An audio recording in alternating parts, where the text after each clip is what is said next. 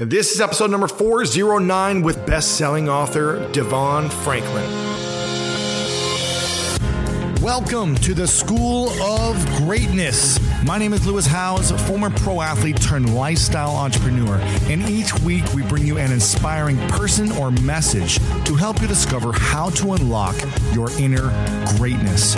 Thanks for spending some time with me today. Now let the class begin.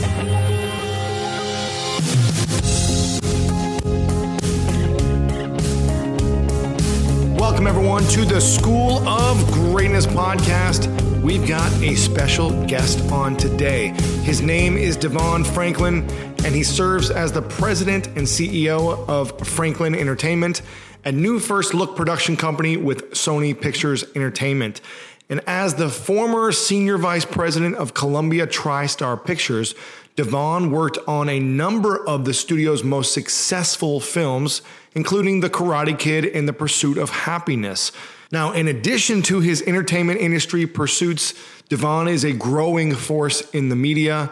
He's made appearances on CNN, Fox News. He's been on Super Soul Sunday with Oprah. He's been on Oprah's Life Class, been on the Dr. Phil Show, and many other media outlets. He's also a published author, a preacher, and a highly sought-after motivational speaker. Ebony Magazine has named him one of the top 100 influential African Americans in America, and BeliefNet named him one of most influential Christians under 40.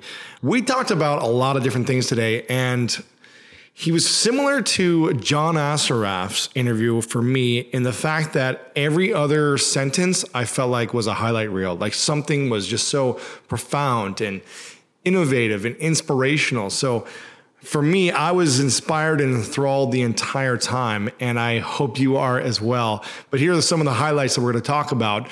How to think of your life as a movie and why that's useful. Also, what DeVon learned from interning for Will Smith when he was in college. Why figuring out your spiritual foundation is essential to happiness, no matter how successful you are in life. And guys, I'm learning all about this spiritual foundation and spiritual vision throughout my meditation retreat right now, so I'm definitely a big believer in that.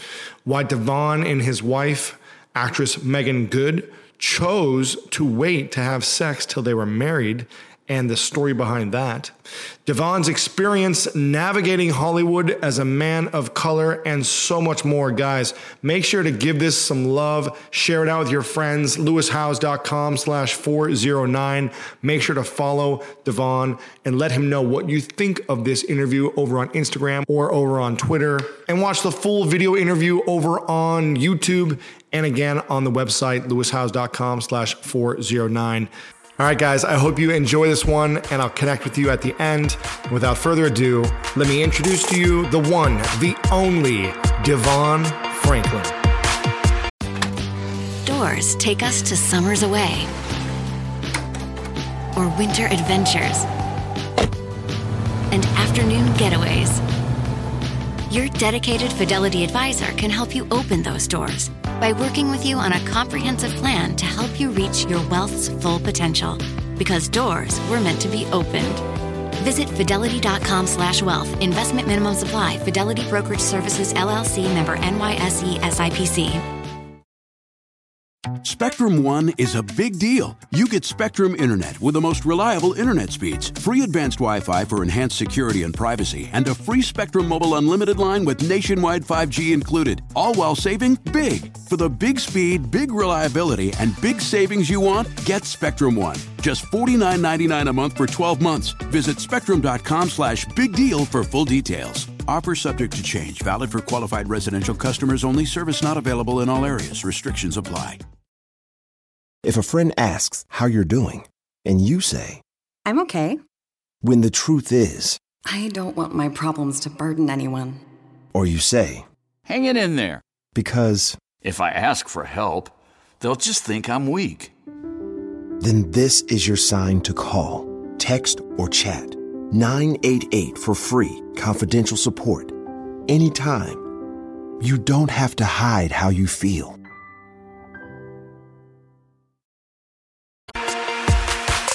Welcome, everyone, Welcome back to the School of Greatness podcast. Very excited about our guest, DeVon Franklin, in the house. Good to see you, man. Good to see you. So glad to be here. Thanks for having me. Yeah, I'm very pumped about this because a friend of mine, Dale Partridge, introduced me to who you were a couple of years ago and said, you got to get this guy on sometime. And I think he actually made an email intro to either me and you or your publicist at the time or a while ago, a couple of years ago. Yeah. And you were busy or on the road. You might have had your book launching then or something. Yeah. And so we never made it happen, but we finally made it happen. And I realized you're my neighbor. Yes, right. I live down the street. Right down the street. Yeah. So I'm glad we made it happen. Me too. Thanks for coming in. Thanks for having me. For those that don't know who you are, and I think a lot of my audience probably doesn't know who you are, in one sentence, what would you say is your vision or your purpose? Wow. Okay. We're just going to go deep. Get it there, man. Don't waste any time. What are you here Lewis. for? I'm here to, basically through the media, improve the lives of everyone in a way where if they watch a film that I've produced, they read a book that I've written, they hear a lecture I've given or a sermon that I've preached, the thing that unites all of them is information, perspective to motivate them to do something positive in their life. And that's ultimately the goal. And that's what I do. So if you've watched my films, you've seen my books, read my books, you see me on Instagram, that's, if you can go to my Instagram page right now, every post is not about me. It's about whoever's coming there. What can I say? What can I post? What can I show to help them, to motivate them to do something positive in their life? Man, you're in the perfect place. That's what we're all about. That's right. You're in the perfect place, man. School of Greatness. I love it. Now, did I read that how you got started early on? You were an intern for Will Smith. That's something. Yeah, that's true. How did that come about? And what was that experience like for you? Yeah, I mean, it started at 18 years old. I'm from Oakland, California. I came down to here, Southern California, to go to USC. Sorry, any Bruins that are listening. There is a little more anointing on the Trojans. Yes, there is. And I went to USC, and I got rejected from the film school. But I got admitted to general admission to the school at large. And at first I wasn't going to go there. And I went and visited the school and felt like that's where I was supposed to be. Right. And as I got there and I decided I'd major in business and minor in film.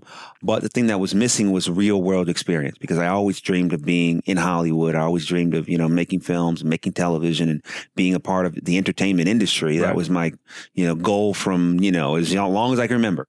First, it was playing football, and right behind that, my fallback was entertainment. Football didn't work out. Did you play in high school? I actually got hurt in the tryout. Oh, no way. Yes, I did. Never made the team. Okay. That was it. I got hurt in the first play. First tryout, I was out. Okay. And then decided, okay, Hollywood must be where God wants me to be. There you go. So when I got there freshman year, I realized that I needed some real world experience in entertainment to figure out exactly if it was what I thought it was. Because sometimes you have an idea of what you want to do, but until you have a real world experience, you don't actually know if it is what you want to do. So no point in wasting 4 years of your life. That's right. Getting a degree if you don't love it. If you don't love it. And I needed to put myself in an environment where I could actually figure that out. So long story short, I went into interview for an internship at the management company and managed Will Smith. At the time, the company was called Handprint Entertainment. And I went in, 18 years old, went through the interview process. And one of the things that was really unique about that interview was two things. One, I sent in my resume and had a picture. It was a time when color printers were a new thing. What year was this? This was 96. Wow. 96, man. Wow. Hey, we going all the way back. For a while, man. That's right. 20 years. Dang. OG. And so I sent in my resume and had my picture on it. And they were like, the lady interviewing me, her name was Dale. She was like, this isn't a modeling agency. And she had my picture crossed off. She's like, don't do that, because there's some people in this town that may not hire you based upon that and how you look. So I was like, oh, wow. I was really frustrated. And I was like, oh, my goodness, this is getting off to the worst start. It was my first interview in Hollywood. And after that, she started asking me, well, why do you want to be in entertainment? And I said, well, I want to make change. And she said, well, you want to make money? I said, no, I mean, that's fine. But no, I'm talking about changing the world. And I said, I believe entertainment is one of the most powerful mediums in the world. And if I can be a part of that, maybe I might be able to affect people's lives in a positive way. Yeah. And so she was like, oh, okay, wow, cool. And then she got to the end of the interview and she said, is there anything else you need me to know? And in that moment, I grew up as a Christian, but as a Christian, I also observed the Sabbath. So Friday night sundown, Saturday night sundown, I was raised, not going to school dances and football games and basketball games and, really spend that day in church and in a day of observance. And so I told her in that interview, I don't work on the Sabbath. So if taking the internship would require me to work on the Sabbath, then I won't take it. And so she was shocked and she was like, oh, okay. And she was kind of quiet. She didn't know what to say. We don't sleep in Hollywood. We work all day, every day. Exactly. But the thing that came out of that is that she said, okay, you know what? We're going to work around that. And so I got the internship and I started that first semester. It was unpaid. And then they liked me. And so I stayed on and then became paid. And that became my job. And I did it my whole 4 years. Wow. Will ultimately got his own company with his producing partner, James Lassiter. They started Overbrook Entertainment in 1998, and I went to intern for them my junior and senior year. And then when I graduated, I became an assistant for James Lassiter, who's Will's producing partner at the company. So, all of my foundation in this industry comes from my time in training with Will. What would you say is the biggest lesson you learned from that intern experience, those 4 years? It's something that I knew already. Again, growing up in the church, one of the things that was instilled in us, my uncle was the pastor, was all about service. All about service. I mean, we would go into the community, we'd pass out food, we'd pass out flyers. We would get to the church at 8:00 on Sabbath morning and not leave till 8:00 at night. Wow. So getting to be an intern, that training and service was the key to my success. Because as an intern, no one came to me every day and said, here's your assignment. I had to go find work to do. Right. I had to go, say, hey, can I fax that for you? Can I file that for you? Remember coffee orders, go get dry cleaning, but also do it with excellence. Do it like it was important, because sometimes those tasks we don't want. We want the office. We want the job. We want the title. We want the money. We don't want to do the entry level stuff. Yeah. And sometimes, people that I've even hired and interns that I've worked with, they don't have any excellence in that work because they think they're above it. But when you put excellence on that and you service it and you say, hey, this is as important as the job I want, people see that. So for me, it was applying service. How can I make everyone's job here better? And not just the principals, but the assistants as well, the support staff, because if you don't have a relationship with the support staff, you're not going to have a good relationship with the principals.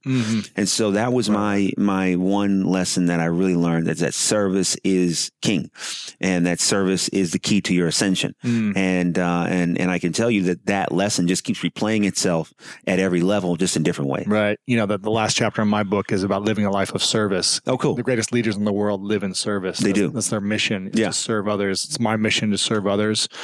And I think it also means we get to work on ourselves constantly to develop the skills and the tools to provide knowledge, information, and be in greater service. Yeah. So that's cool that you talk about service, and that early on you recognize that from the principles and the foundation you had in the church. Absolutely. I think there's a lot of people that don't have that foundation. I think now more than ever, people aren't going to church, or it's loosey-goosey. Yeah. There's this foundation, it sounds like you had. Absolutely. Why do you think that is? That so many of the millennials and the younger people in the world aren't, maybe America, let's say in general, aren't doing that or don't have that foundation? It's a good question. I probably have a two-prong answer. I think that one, I think it's a lot of it has to do with the parenting. And I sometimes feel like the millennial parenting it's like the parents of the millennial parents were harder on them than they are on the millennials. Right. And I think that in some instances, and millennials that I have in my family and how their parents parent them, I'm like, wait a minute, you're letting the millennial be the parent. You're not the parent. Yeah. And I'm like, we got to flip this dynamic. So part of it is that. Part of it, I think, is a parenting thing. And I also think that because, some of those parents, who came up in church, were hurt. And they saw things, and there was maybe a level of hypocrisy, and there were things that they loved the word or they loved the message, but the experience hurt them in some way. The human experience. That's right. I mean, churches are emergency rooms, and there's a lot of sick people. And so I think that sometimes that creates a bit of, you get jaded. Yeah. Sometimes you may get a little cynical, potentially. Lose belief in the institution. Yeah. Not necessarily in God, not necessarily in the faith, but in the institution by which the faith was experienced. Right. The building and the people there and the experiences. That's right. And so sometimes if that has happened, then that's why it doesn't necessarily show up as rigorously as it has in previous generations. With that being said, in the ministry that I do, outside of Hollywood and in the many millennials that follow me and look to me for inspiration, there's no lack of desire within the millennial generation for God, for faith, for inspiration, for motivation, for an understanding of how to live life spiritually. There's no lack of that. It's just finding a way that they can tap into and finding not just a message, because the message is the same to me, but it's finding an approach that makes it feel as relevant and as accessible as it has for previous generations. Yeah. Because I'm a testament. People, I'm 38 years old. I have my own company. God is doing amazing things in my life. And people ask me how, it's because I had a foundation. Spiritually, and I had a foundation practically. And so I'm a very big proponent and a poster child of what can happen when you do have a consistent church going experience, when you do embrace faith at an early age, and what can do for your life. It can do amazing things. So I do whatever I can, with this generation to motivate them and to say, listen, it's really important. It's really important because the higher you go, in my opinion, the higher you go and the more success you have, if you have not figured out your spiritual walk and you haven't really tapped into what's going on in your soul, you're not going to be happy. You're just not, because there's these external things that we say will make us happy. They don't. Right. They don't. They only amplify whatever's there. Exactly. So you may have the position and you may have a great office, but if you aren't filled and you don't feel at peace, you're going to get in that office and say, I need a bigger office. Right. And you're going to get the bigger office and say, I need a bigger office. I need a bigger house. And it becomes a perpetual cycle. So again, going to your question, I think a lot of it comes from experiences in the church, experiences with religion that were painful. And so, but I come across so many parents too that, through the books I've written and the things I see, they say, I want you to talk to my kid because the things you're saying, the way you're saying them, I believe in that. Or they'll see, Miracles from Heaven or a movie that I've done. And they'll say, I want my kids to have those values. It's just that I'm losing trust in the institution. So again, that may be a more simplified answer because it's a very complex answer. But my hope and my prayer is that it's something that can be resolved because I think there are so many, young people in this generation that are searching and they're seeking and they are desiring for God. They're just looking for him in different ways. Who brought these principles onto you early on? Was your parents or a mentor? Yeah, it was a combination. It's that African proverb, it takes a village. And it certainly took a big village to raise me and my older brother, my younger brother. And from day one, my mother, my grandmother has 7 sisters and 1 brother. And so my great aunts my mother was raised with my great aunts. Okay. So she was raised in the house almost as the 8th sister. Okay. So when we were born, we had these 8 amazing women. Wow. That were a part of our life. And you were living with them, or we weren't living with them. They were close. They were all close and giving us information and helping us. Wow. And so a lot of the wisdom, at 6 and 7, they were teaching us about life and what really happens and all this kind of stuff. So I think a lot of that really instilled the values. And then my father passed away when I was 9 of a heart attack. And so my mother was left to raise us on her own. And so my grandmother and my great aunts and then my grandfather stepping in, my uncle stepping in. So it really took this village. But in my experience growing up, no one ever treated us like kids necessarily. Yeah. We were treated like kids, like, go ride your bike, that kind of thing. But in terms of life, we were taught a lot about life at a very early age. And I think part of it had to do because of the tragedy we experienced. And the other part of it is they wanted to prepare us to succeed and did not want to withhold from us information that might help us be successful. Who would you say has been more influential in your life, your mom or your dad? I think my mother, because she's been here. I think my dad in more of a, legacy, standpoint of my father, he passed away young and certainly was able to glean a lot of lessons from him and even lessons, in his death. But I think my mother certainly has had the biggest influence. She's been there and consistent the whole time. Yeah. Yeah. What's the biggest lesson you learned from each of them? The biggest lesson I learned from my father was to not accept substance. I don't want to say abuse, but don't accept, what do you call it? Digesting or ingesting. So don't, because some part of culture is that, substances, whether it be alcohol, whether it be cigarettes, drugs, or whatever. Well, that's just a part of the culture, right? I mean, what's big? What difference does it make if you drink? That's just part of culture. And if you don't drink, then you're weird. So what I learned from him is that, as someone who did drink, and for someone who drank, he did drink. He did. Yep. And he was an alcoholic my entire life, which contributed to his early demise. Mm-hmm. And so what I learned from him was like, don't just buy into the status quo. You have to find what works for you. Mm-hmm. And there was a lot of pressure he felt in his job and didn't realize, the severity of what alcoholism would do to him. And, he was doing it and didn't, thought, oh, it's just me just doing what everybody else does. Right. And everybody else goes out to drink after work. And that's what I do. And didn't realize that I was setting him up for some very tragic events. So I really learned from that experience to not to do that, to not go with the flow.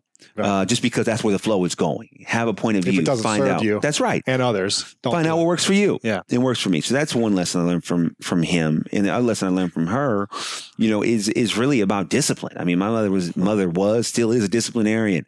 And she, from we were young, I mean, from 3 and 4 years old, having to do chores and vacuum and wash dishes and take out the trash and keep our room clean and all of those things that at the time I hated, I value so much now because they gave me a foundation that really helped me navigate, organize, lead, manage. Mm-hmm. So, that discipline was something that she really instilled in us. And I think a lot of the success I've been able to have comes from her. Yeah. And her, saying, look, I'm not going to let you guys just go and be wild. Right. Say that's just how boys do. One of my favorite parts about my job is that I get the opportunity to travel a lot. And in fact, I'm recording this right now while I'm in Mexico. And actually, I was thinking about something that I wanted to share because I get a lot of questions from so many people about different side hustle ideas. So here's one for those of you out there that are on the go a lot like I am or traveling a lot. When you're staying in your Airbnb on your trips, have you ever thought about how you could be making extra money by hosting through Airbnb while your home is vacant? If you're interested in an extra stream of income, Airbnb hosting is an easy place to start, and it's like giving your home some company while you're away. Your home might be worth more than you think. Find out how much at airbnb.com/host. Every Stearns & Foster mattress is handcrafted with the finest materials for irresistible comfort every single night. Now, save up to $800 on select adjustable mattress sets only at stearnsandfoster.com. Lesser savings may apply. Here you are, BPMs high, sweat dripping, body moving, tongue panting. You're working hard, real hard, and you're thirsty. You need vitamins, nutrients for peak performance and energy. And your plants do too. Aw, I mean, just look at the little guy. Water-soluble plant food from Miracle Grow is full of essential nutrients. Just a little scoop into your watering can and boom, instant feeding and bigger, more beautiful plants. It's kind of like a sports drink for your plants. You may have to suffer from heat, but your plants do not. Yeah, discipline is such a powerful thing. Yeah. And being disciplined ourselves and having structure, I feel like. I've never been drunk my entire life. Wow. I've been high or drunk. Me either. And I made the decision in high school when I went to a private boarding school, and then when I was going off to college to play football, my older siblings were like, you're going to be a drunk jock. Just like all the other drunk football players, like we already see it.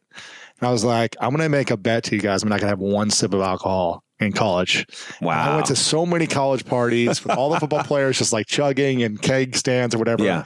And I didn't have one sip, and I never even felt like pressure personally. Yeah. Like people tried to pressure me. That's right. Me too. Same thing, but I didn't feel it. Constantly wanted to. No, but I was like, I don't have a desire for it. Zero urge. No urge. And totally. then after college, I was like, why start? I've had a couple sips every now and then, but I've never been drunk and never had like a full glass of beer or something. It's been like a sip.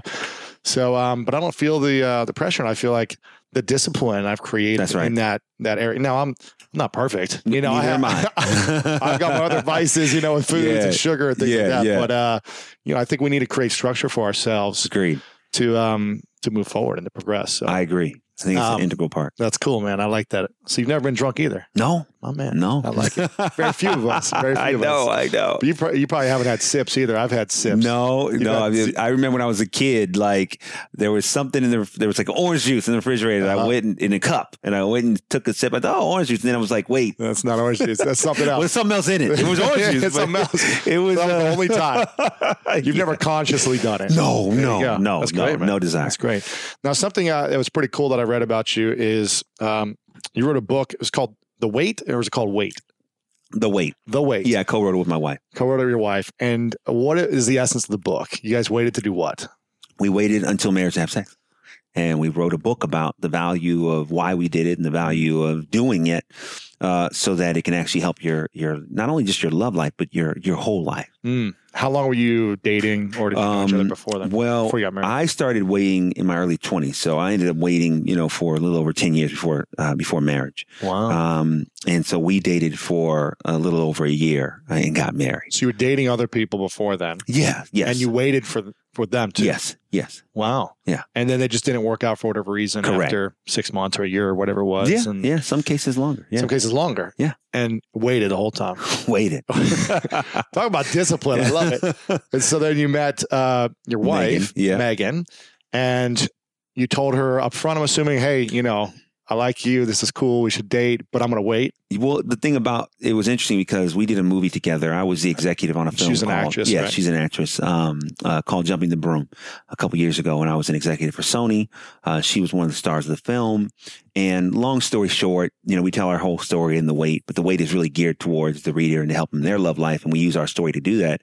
But one of the aspects of our story was that while we were getting to know each other as friends on set, she would say to her girlfriends like, about me, he's the type of guy I would like to marry one day. It's the type of guy. Yeah, right. Type. Why don't you just go marry him? Right. Well, and again, she was, she's Megan Good, huge star, celebrity. Like, I'm not even thinking anything about that that. I'm like, she's on a pedestal and I'm not thinking that Really? way. Okay.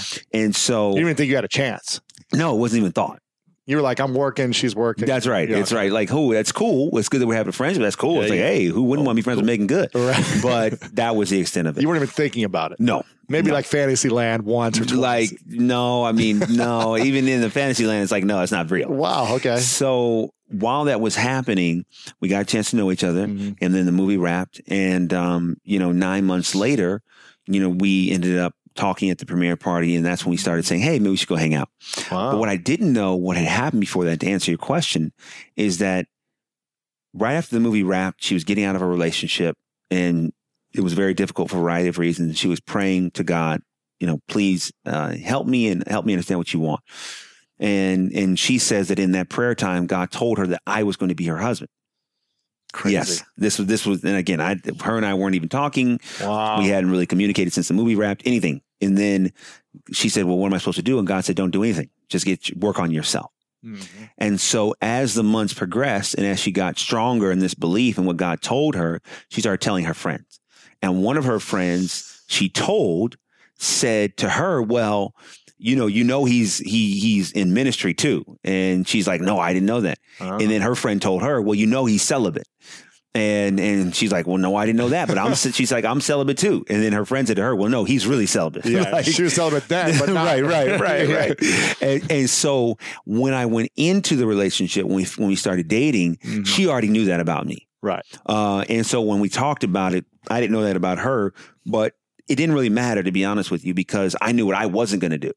Sure. So clear. Yeah. So it's like, hey, you know what? She's on board or not? Right. I mean, it takes two to tango. Yeah, so exactly. If I'm not doing it, then we ain't gonna do it. Exactly. And so it was cool to find out that she was on the same page. And I think that really created a unity amongst us and a communication. And, we dated for a year. We did 4 months of pre-engagement counseling. And we talk about that in the book. And then we got engaged in March. We got married in June. Wow. And, we really believe in the value of waiting because it just gives so much clarity. Mm-hmm. It gives so much understanding. And sometimes, sex, it clouds so much. It does. And you can't see people for who they really are. You can't really necessarily decipher intention. And sometimes it's the physical need that is the addiction. Completely. Connection. Completely. Intimacy. Completely. And that clouds you from other things that may not be aligned. Totally. Totally. And then you get down the road and then you realize, wait, things don't work out and you wonder why. And the book is really written for those that want to do something different. And are looking for peace and are looking for hope and are looking for clarity and also just looking for, value of self and saying, I want to do right by me. And I want to help doing that. And we've, people from all around the world have, been getting the book. I mean, from Africa to London to Australia. We've been doing book signings all year. We've sold over 100,000 copies. Amazing. Yeah, it's unbelievable. Thank you. Because people are really resonating with the message of waiting. It was so funny because Oprah had us on Super Soul Sunday and I had an event with her and she comes up to me and she's like, how did you get a book about chastity to become a New York Times bestseller? I just said, look, it's God. I said, because also people, going back to that millennial thing a little bit, we're in a culture hungry for authenticity. Yes. Hungry for truth, hungry for love. And if we can provide that in an authentic way, people are going to gravitate to it. Absolutely. And I think people really gravitate to the message of the wait. And it's a blessing to see how well it's doing. It's amazing. And how long have you guys been married now? 4 years. We've been married 4 years. Okay. Yeah, 5 years next June. Now, would you say that marriage has been smooth sailing, like no problems because you waited? Or is there still challenges that come up? And oh my goodness, marriage is a daily, challenge in some way, but good challenges. But what the wait did was it gave us clarity on our foundation that we got together for the right reasons. We, we're unified about that. There's a strong foundation of communication that we stand on. So whenever we've had challenges or things that we've talked about or conversations we had to really work through, it was about the issue, not about a larger thing of, oh, wow, did we make the wrong decision? Are we right for each other? Correct. We've always been clear on that. That's good. Which really then helps us isolate the issue and deal with the issue. Doesn't make you guys right or wrong. That's right. Good or bad. And that's right. And so waiting really helped do that. And then also waiting was, for us, a sign of unconditional love. Meaning, I want to get to know you for you, not for your performance in the bedroom. Not for your body, for you. And that unconditional desire to get to know, and then the process of falling in love and now being in love for who the person is. I love you for you. You love me for me. And then in marriage, when we decide that we're having sex, is just an outgrowth of the foundation of unconditional love that we have. Right. And so for us, that was something that we talk about as one of the major benefits in our marriage that came out of waiting was a real belief and confidence that she loved me for me and I love her for her. Do you know others in the, because Hollywood, it's hard to do that. I would think the pressures in Hollywood are challenging more so than I think real world or anywhere else. Do you know any others peers who have applied this in Hollywood, in the business? Well, I mean, the ones that I know, are the ones in the media. Russell and Sierra just got married, and they waited. Oh. Did you kind of coach them? Or no, we know Sierra, but we don't know Russell. Right. Can't wait to meet him. Yeah. But it seemed to work for them. Right? Yeah, it definitely seems to have worked for them. That's cool. They just got married, I think, earlier this year. I believe, Tia and Tamara, they waited and look what it's doing for their marriage. Right. So there's a few out there that are talking about it, and there may be others who are doing it but haven't talked about it in terms of the Hollywood crowd. That's cool. Not saying that marriage isn't going to still have its own challenges. Oh, it always does. That's marriage. Right. That's marriage. Welcome to the married life. Yeah. Hey, if you don't want challenges, don't get married. I'm not ready for it yet. Don't be afraid. I'm not afraid, but I'm not ready for it, man. That's cool, man. I'm curious, you talk about your life as a movie, right? Don't you mention this somewhere? Yes. Tell me, what does that actually mean? Your life as a movie? What it means is that, when you look at your life as a movie, I think it gives you a perspective and a paradigm by which then to navigate success. Yeah. So when you look at every movie, okay, great. Every movie has a hero, a villain, a challenge, and a victory. So, all right. So if I look at my life as a movie, it helps me understand, okay, first of all, I embrace that I am the hero. Which is really, it seems simple, but it's a huge revelation that everyone needs to come to the conclusion about. Because in our day-to-day life, we don't feel heroic.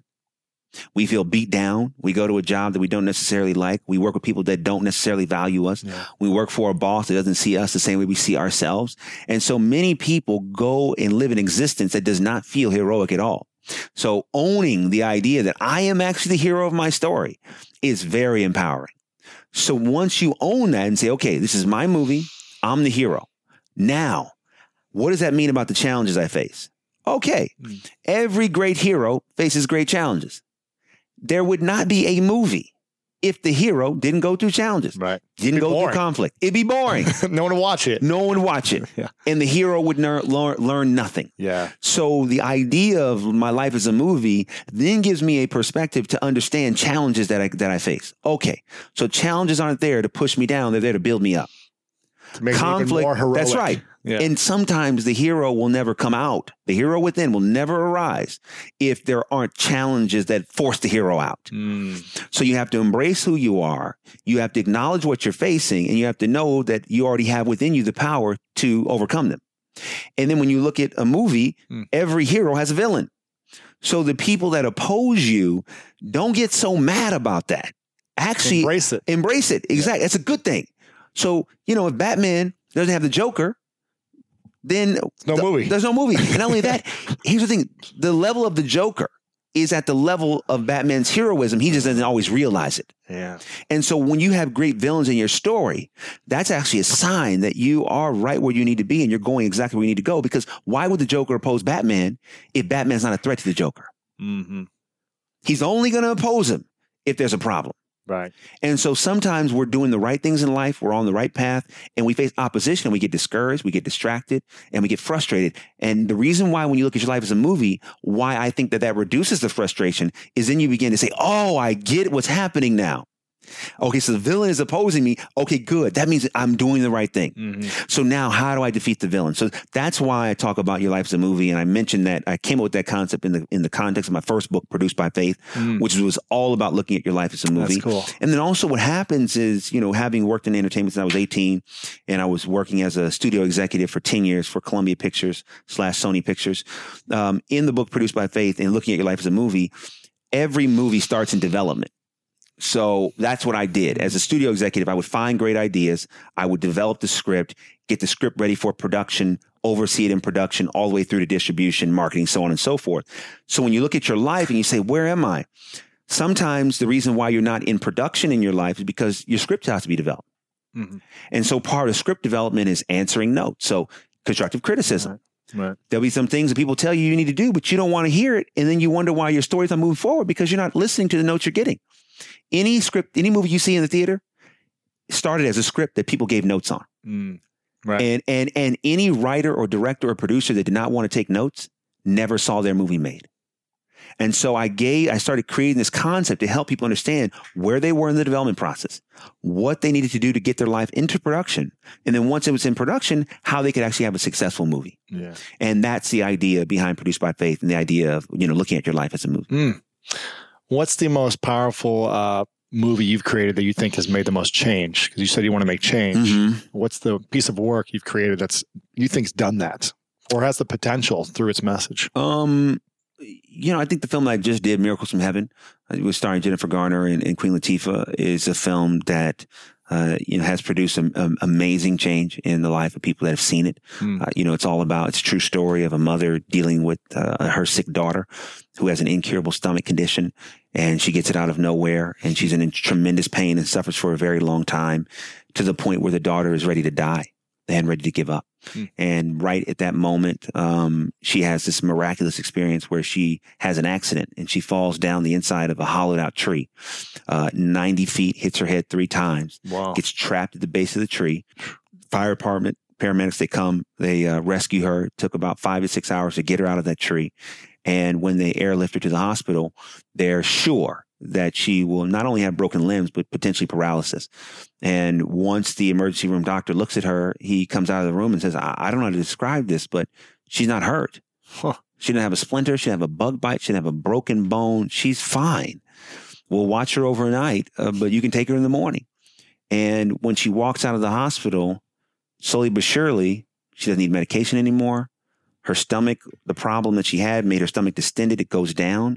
and the disease that she had disappears. And so it's this powerful story of right.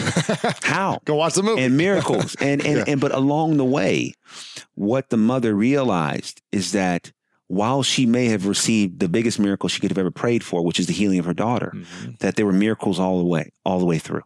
The miracle of her neighbor that could watch the kids when she had to take her daughter to the hospital.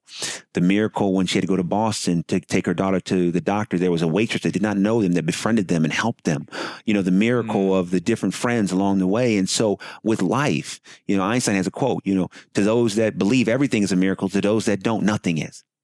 And this idea that miracles are all around us if we would just open our eyes and look. And so that film has made a tremendous impact. And the thing that I love about that film, it just won the Teen's Choice Award for Drama this year, congrats. which is fantastic. So many young kids. I've been traveling with The Wait, but people come up to me and say, my daughter, Miracles from Heaven is her favorite movie. Wow. My son loves to watch this film. So this idea that a film like this not only can touch the adults, but can also touch the kids. That's cool. And that to me is powerful. And it's one of those, it's like, again, as a mantra of what I do and why I do it, to see the impact of a film like that on people and how it has helped their relationship with their family members, how it's helped their relationship with God, how it's given them greater hope in the face of the adversities they face. Yeah. I mean, that's the greatest testimony. That's cool, man. Yeah. What's the script that's in development in your own life for your personal movie? Oh, it's good. That's good. You know, I think that the scripts in development for me is, you know, it's like when you look at all the different things that I'm doing, which are fantastic, you know, through producing films and television to, you know, writing books to speaking around the country and preaching as well and having, you know, a great audience with social media. You know, I think the script that's being developed is, well, what's the next scene going to look like? Yes. And what's that all going to look like on the next level? And how's that going to all coalesce? Because if all of this, let's just say, is a setup, let's just say it's the first act. Yes. What's next? What's next? So that's the script that's in development. What is it though? Well, I don't know. If you could create anything you wanted, since you are the author of your own movie. Yes. What is it you want to create? However, while I may be the author, to a degree, in the book, I talk about you're the co-author with God, and that God is the director. Yeah, and he wanted to play football, but there you go. Didn't happen. That's right. He had a different plan. Something else. That's right. So if I kept writing football into my script, but it actually was supposed to be Hollywood, I would have messed it up. Sure. So with the next chapter, let's say you're being led in the right direction already. Then you know, it's just going to be continuing to build on, you know, the voice that I have. Yeah, the platform. And using media as the platform for the platform, so to speak. Sure. And using entertainment as a way to continue to do that through all the things that I'm doing, you know, which are all united by this desire to inspire. So what that looks like, I don't know, but more movies, you more know, books, more. More. But it's also continuing to find the right vehicle for my voice, you know, and what I mean by voice is that independent of producing a film or writing a book, you know, I have the ability to speak and to motivate, to inspire. And so, you know, I think the next level is going to be an even more significant opportunity and consistent opportunity like you're doing with the podcast, which I think is brilliant. Yeah. It's like you have a vehicle for your voice. Yep. And people know your voice and they understand your voice and you have a platform at which you can grow. And so, you know, I don't yet have that platform in that way. Thought about doing a podcast yet? I thought about it. It's just a lot of work. A lot of work, man. I hear you. And I don't want to just take something on just to do it. I want to do it. Be committed. I want to do it as well as you can, as you do it. And so that's the thing. Whatever the next level looks like, and maybe it's television, you know, but that it's going to be you're making movies and TV and books and all that kind of stuff. But it's also going to be harnessing the power of my voice with a really consistent vehicle in the mainstream. I see a podcast could be a good potential for you. Do you know Rob Bell? I don't know him, but I know who he is. No, he launched his about a year and a half ago. He's become a good friend. He lives down the street too. Oh, he does? And I didn't know that. He said the podcast for him has changed everything, his business, his life. How? You know, he's been doing like this world tour. He was on tour with Oprah, I think, a year and a half ago, and he's been doing his own thing, writing 2 books a year, putting it out there. And he said, I'm able to do it all myself in terms of direct reach. You know, if I'm going to speak somewhere, I just mention it on the podcast and it sells out in days. If I'm doing a book signing, it sells out. He does shows here all the time, sells out. Courses, workshops, whatever it is.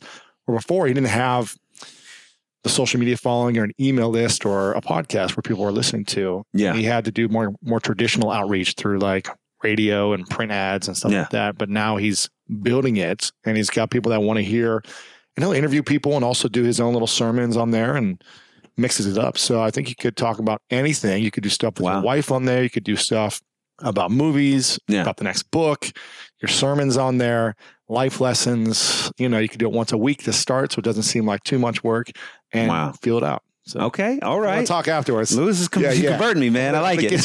Converting you to the truth. I like it.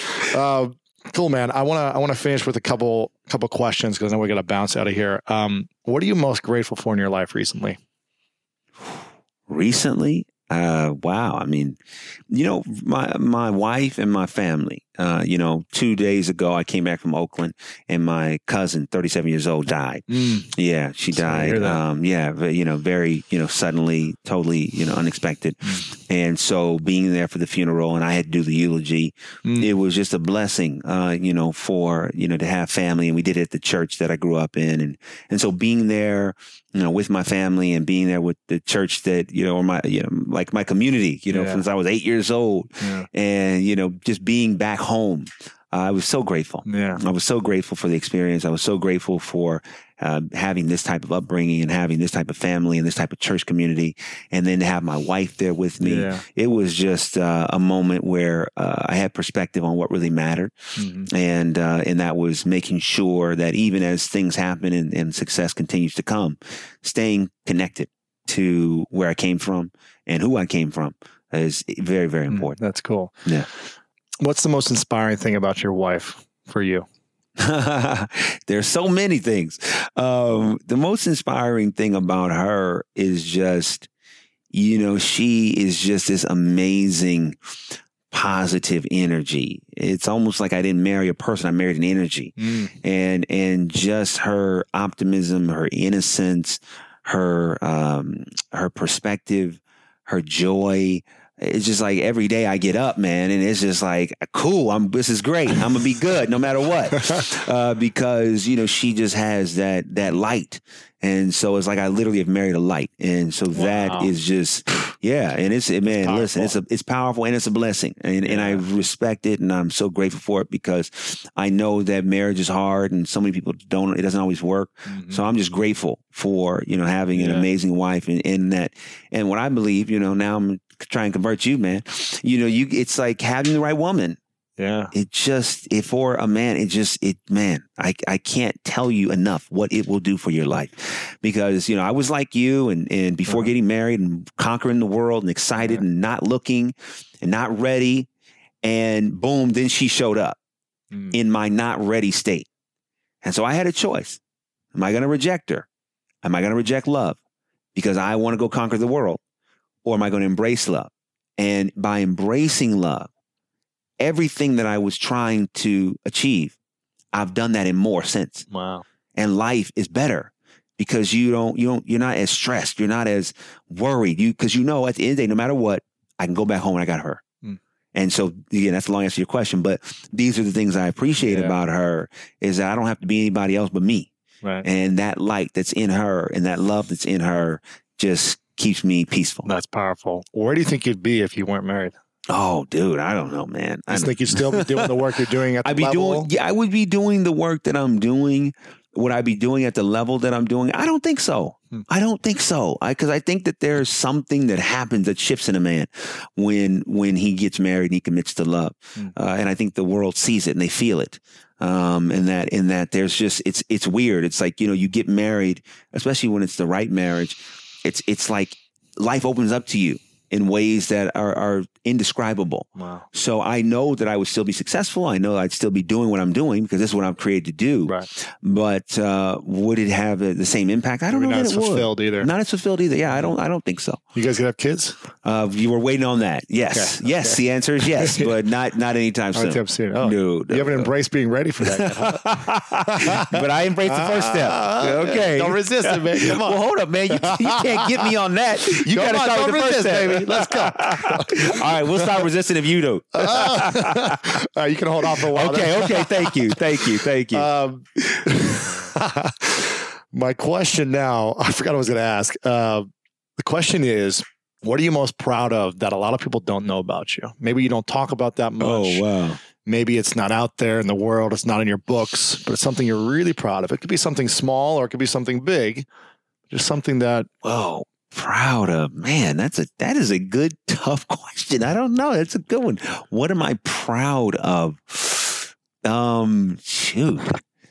I don't know, man. I got to think about that. I mean, I never really think of, in terms of being like myself, like doing something that I'm proud of. Sure. Because I think sometimes it just that feels a little too like oriented. Right. It's like, I'm really proud of myself. Like, no, I'm proud of others. Sure. I'm proud of what others do. But for myself, I don't think that I've really embraced that perspective. Maybe I should. Maybe a discipline that you have or a... discipline that I have, which, I guess maybe I am proud of myself is working out, and staying consistent in that. Yeah. When I was in my early 20s, I had a bit of a health scare. Really? I was, overweight and not really taking care of myself. And you're like the fittest person in the well, that's thank you. But that's years in the making. And so coming out of that experience, I just made a decision that I got to really take care of myself. Yeah. And so, with all the things that I'm doing, the way that I'm able to handle it and manage it is by consistently working out. That's cool. And it's like, dude, sometimes going twice a day, depending on what's going on, and, just not missing. If I'm traveling, I miss a day, I'll pick it up when I get back. But just taking care of the temple. That's cool. Has been something that is really important. Health is, in my mind, the most powerful thing we can work on. It's like our duty to stay healthy. And whether we like it or not, our body is a symbol to everyone else of how we take care of ourselves and how we treat ourselves and how we love ourselves. That's true. And how committed we are. When you look at someone physically, even though if we're thinking about a spiritual world here and we're not trying to put emphasis on the body. Yeah. But when you look at someone, you can tell right away if they're a hard worker. Yep. If they're committed. Yep. If they, follow a game plan. If and some people are more genetic freaks than others. That's true. But in most senses, you can be like, I know that person is a hard worker. Yes. And you trust that person a little bit more in a lot of ways, whether it's consciously or subconsciously. It's true. And the energy you have by being healthy, you can create so much more in the world. Absolutely. Absolutely. You can create, you can manage, you can digest, you can process. I mean, it makes such a big difference. I'm not saying that all fit people are able to do these things. Yes. But in general. But in general, it gives you a platform by which those things are probably more accessible and achievable than if you don't have a healthy platform. Exactly. And I can't be one of those guys, I just can't be a person that's out there telling people about, how to have a healthy spirit without a healthy temple for it to reside in. Absolutely. I love your commitment, man. I love it. Gotta stay committed. I love it. This is a question I ask everyone at the end called the 3 truths. Oh boy. 3 truths. Okay. And I did not prep DeVon on any of these questions. So this is the last day for you many, many years from now, right? Many, many years. It's the last day for you. Yeah. But everything you've created, all the media you've put out in the world, which is going to be a lot, has been erased. Okay. So there's no books, no nothing of yours. All right. And it's an incredible celebration. Everyone's there, but it's your last day. And someone hands you a piece of paper and a pen. And they say, we don't have any of your content left. So can you write down the 3 things you know to be true about everything you've learned in life that you would pass on to us? The 3 lessons. What would be your 3 truths? God is real. Faith works. Jesus saves. There you go. Drop the mic. See you later. You got those, you good. I like it. I promise you. I like it, man. That's what I would say. I like those truths. Is there any question that you wish people would ask you? Is there any question I wish people would ask me? Oh, wow. I would probably say, so many times, people talk about the Hollywood thing and that's cool. But I think that, very few people, ask about like, okay, as a, young man of color, how is it different or not? Navigating the world of entertainment or navigating the world of success. And that's something I don't think people really, touch on. Because a lot of times, people want, to say, oh, it's colorblind. And I'm like, well, to a degree, but, being of color in this world, specifically in Hollywood and endeavoring to have success, it is a different experience. Mm-hmm. And producer too. Yes. Oh my goodness. Yeah. And just being in the world, right. And I think that it's unfortunate right now, all of the racial tension that's happening, because I feel like, as a country, we got to come together and recognize, all that's going on, and that that people of color, are disenfranchised at times and don't always have an equal seat at the table. And that's not a knock on anything other than history and where we are. And sometimes, being of color and being in this industry and trying to be successful, it's a challenge. And so sometimes people don't ask me that question because I think sometimes, it doesn't come to mind, or they think, I don't want to make it a racial thing. Right. Well, I'm black. Guess what?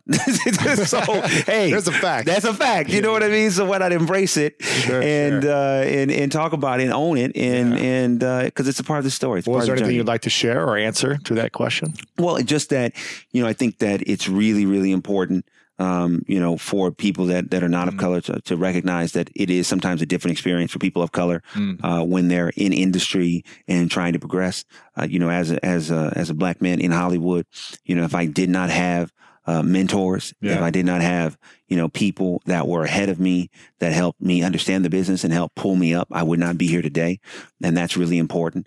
And that there sometimes is a language in industry that people of color don't always get access to, the dictionary and the syllabus of like, okay, here's how it runs and here's what you say and here's how it works. Yeah. And I think that that's something that's important, that we begin to break down, the codes of success in industry so that it's accessible for everyone. And then let everyone have the opportunity to apply it for themselves and see where they end up. But sometimes, based upon how you look, or even based upon your gender, you aren't given access to those codes. Right. And so, my hope, and through what I'm doing and talking about and answering questions like this, is that we can say, look, we do have issues in this country, but these issues are solvable. Yeah, they're solvable when we, come together and say, okay, what can we do to resolve and fix it? And not look at it as like, it's for those people. No, it's for all of us, because we all benefit when everyone has an equal opportunity for experience. Absolutely. I love that. You should write an article about this. Okay. About your experience. Yeah, that's a good idea. Hollywood Reporter or something like that. I think you'd be great. Yeah, I wrote a little bit last year when they had the whole controversy over the Oscars. Right. Oh, just from that perspective. But it's a good idea. I think it'd be cool. Thank you. Yeah, I like that. Well, thank you for sharing. Of course. I'm glad I asked you. Yeah. Before I ask the final question, where can we connect with you? How can we serve you and be in support of what you're doing? Well, I'm on social media, so you can find me on Facebook, Instagram, and Twitter. My handle is @DeVon Franklin, DeVon Franklin, FRANKLIN. And then I also have my website, DeVonFranklin.com, which has all the stuff that's going on and updates and all that good stuff. So awesome. Social media and my website are probably the best places to come find me. Okay. And I do respond. So if people, write comments, I do my best to hit back. Where do you hang out most? Instagram, Twitter, Facebook? Usually it's Instagram, Facebook, and Twitter adjacent. Okay. Cool. Meaning I check in with Twitter and it kind of does its thing, but Instagram's your jam. Yeah. Cool. I'm very immersed in that. Right. And, my biggest following is on Facebook, then Instagram, and then Twitter. Okay, cool. Awesome. Well, before I ask the final question, I want to take a moment, DeVon, to acknowledge you for the incredible inspiration you are in the world, for the message that you share, for your commitment to your foundation and your principles. Because there's so many people, especially in Hollywood, who don't have that. And for you to be so true to yourself, be true to your faith, be true to your message, and to not just preach it, but actually be it, is such an amazing example for myself and so many other people listening and watching. Thank you. So I want to acknowledge you for constantly stepping up to the plate in a powerful way to be in service to others. Thank you. Yeah. Appreciate that, man. You're welcome. Appreciate that. You're welcome. Yeah, it's a blessing. And the final question is, what's your definition of greatness? Oh boy, man! Now that's the wow. Okay, so my definition of greatness, and I'll try to be succinct. Sure. But it fundamentally, comes down to a personal determination to harness not only the power within, but to fulfill the divine destiny on my life or on your life regardless of obstacles, regardless of shortcomings, regardless of excuses, that there is a commitment made between you, yourself, and God, that I am going to be everything that I was created to be, and I will not rest until I see it come to pass. And I will pursue excellence, and I will study, and I will research, and I will work, and I will work, and I will work, and I will work. And I am not going to let myself wallow in self-pity. I'm not going to let myself look in the mirror and get so discouraged that I stop. But that greatness comes from seeing the vision of your life, seeing exactly who you are. Because I believe that all of us have, if we had time and we took the time just to do a personal assessment, we have a vision in our life of who we are and what we want to do. The problem is the vision of who we are and what we want to do doesn't line up with what we see. Right. So we sometimes tell ourselves that the vision of who we really are and what we want to really do is impossible.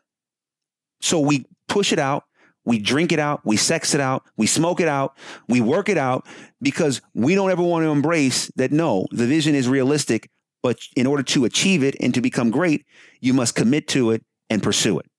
So I believe that when we have that vision of who we are and what we're supposed to do, and we pursue it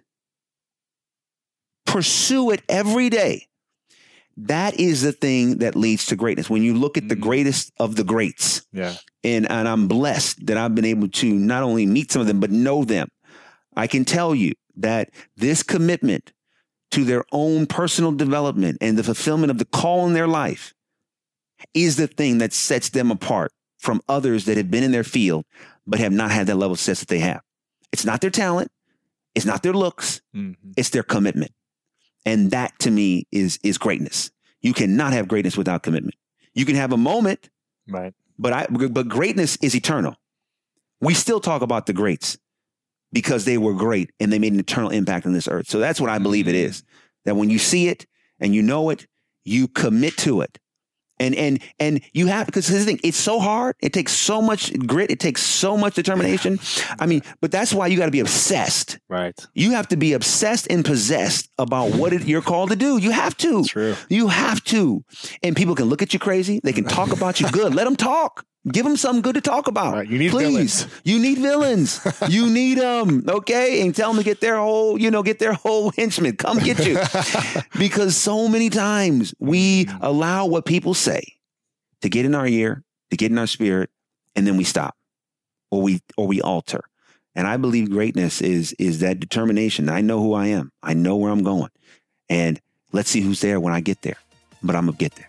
DeVon Franklin.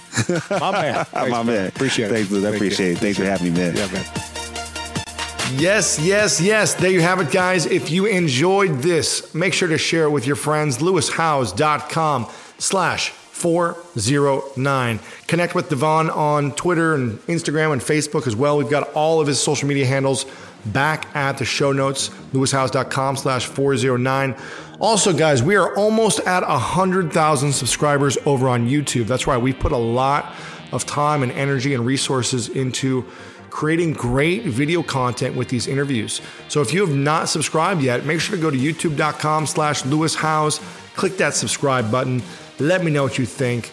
Comment on a few different videos and make sure to share this one out with your friends as well. Really enjoyed connecting with DeVon and having him on, and I hope to bring him back on with his next book. My question for the day is this: what was the most inspiring thought that DeVon talked about that you never thought of yourself before? Or maybe something that you heard of a long time ago or had an idea of a long time ago, but now how he said it reconnected you to that idea, and now you want to implement that in your life. Let me know what resonated with you the most. Tweet me at Lewis Howes and let me know. And as always, guys, you know what time it is. It's time to go out there and do something great.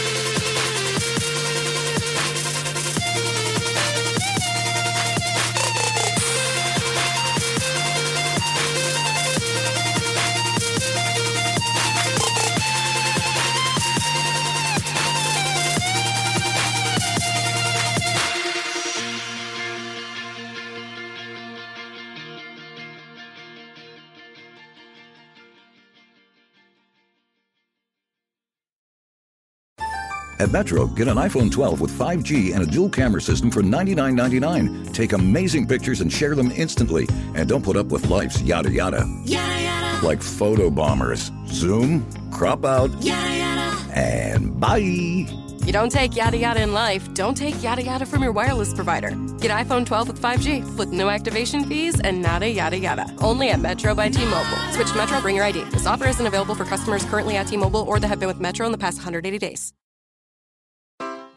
Take your business further with the smart and flexible American Express Business Gold Card. It offers flexible spending capacity that adapts to your business. You can also earn up to $395 in annual statement credits on eligible purchases at select business merchants. That's the powerful backing of American Express. Terms apply. Learn more at americanexpress.com/business gold card.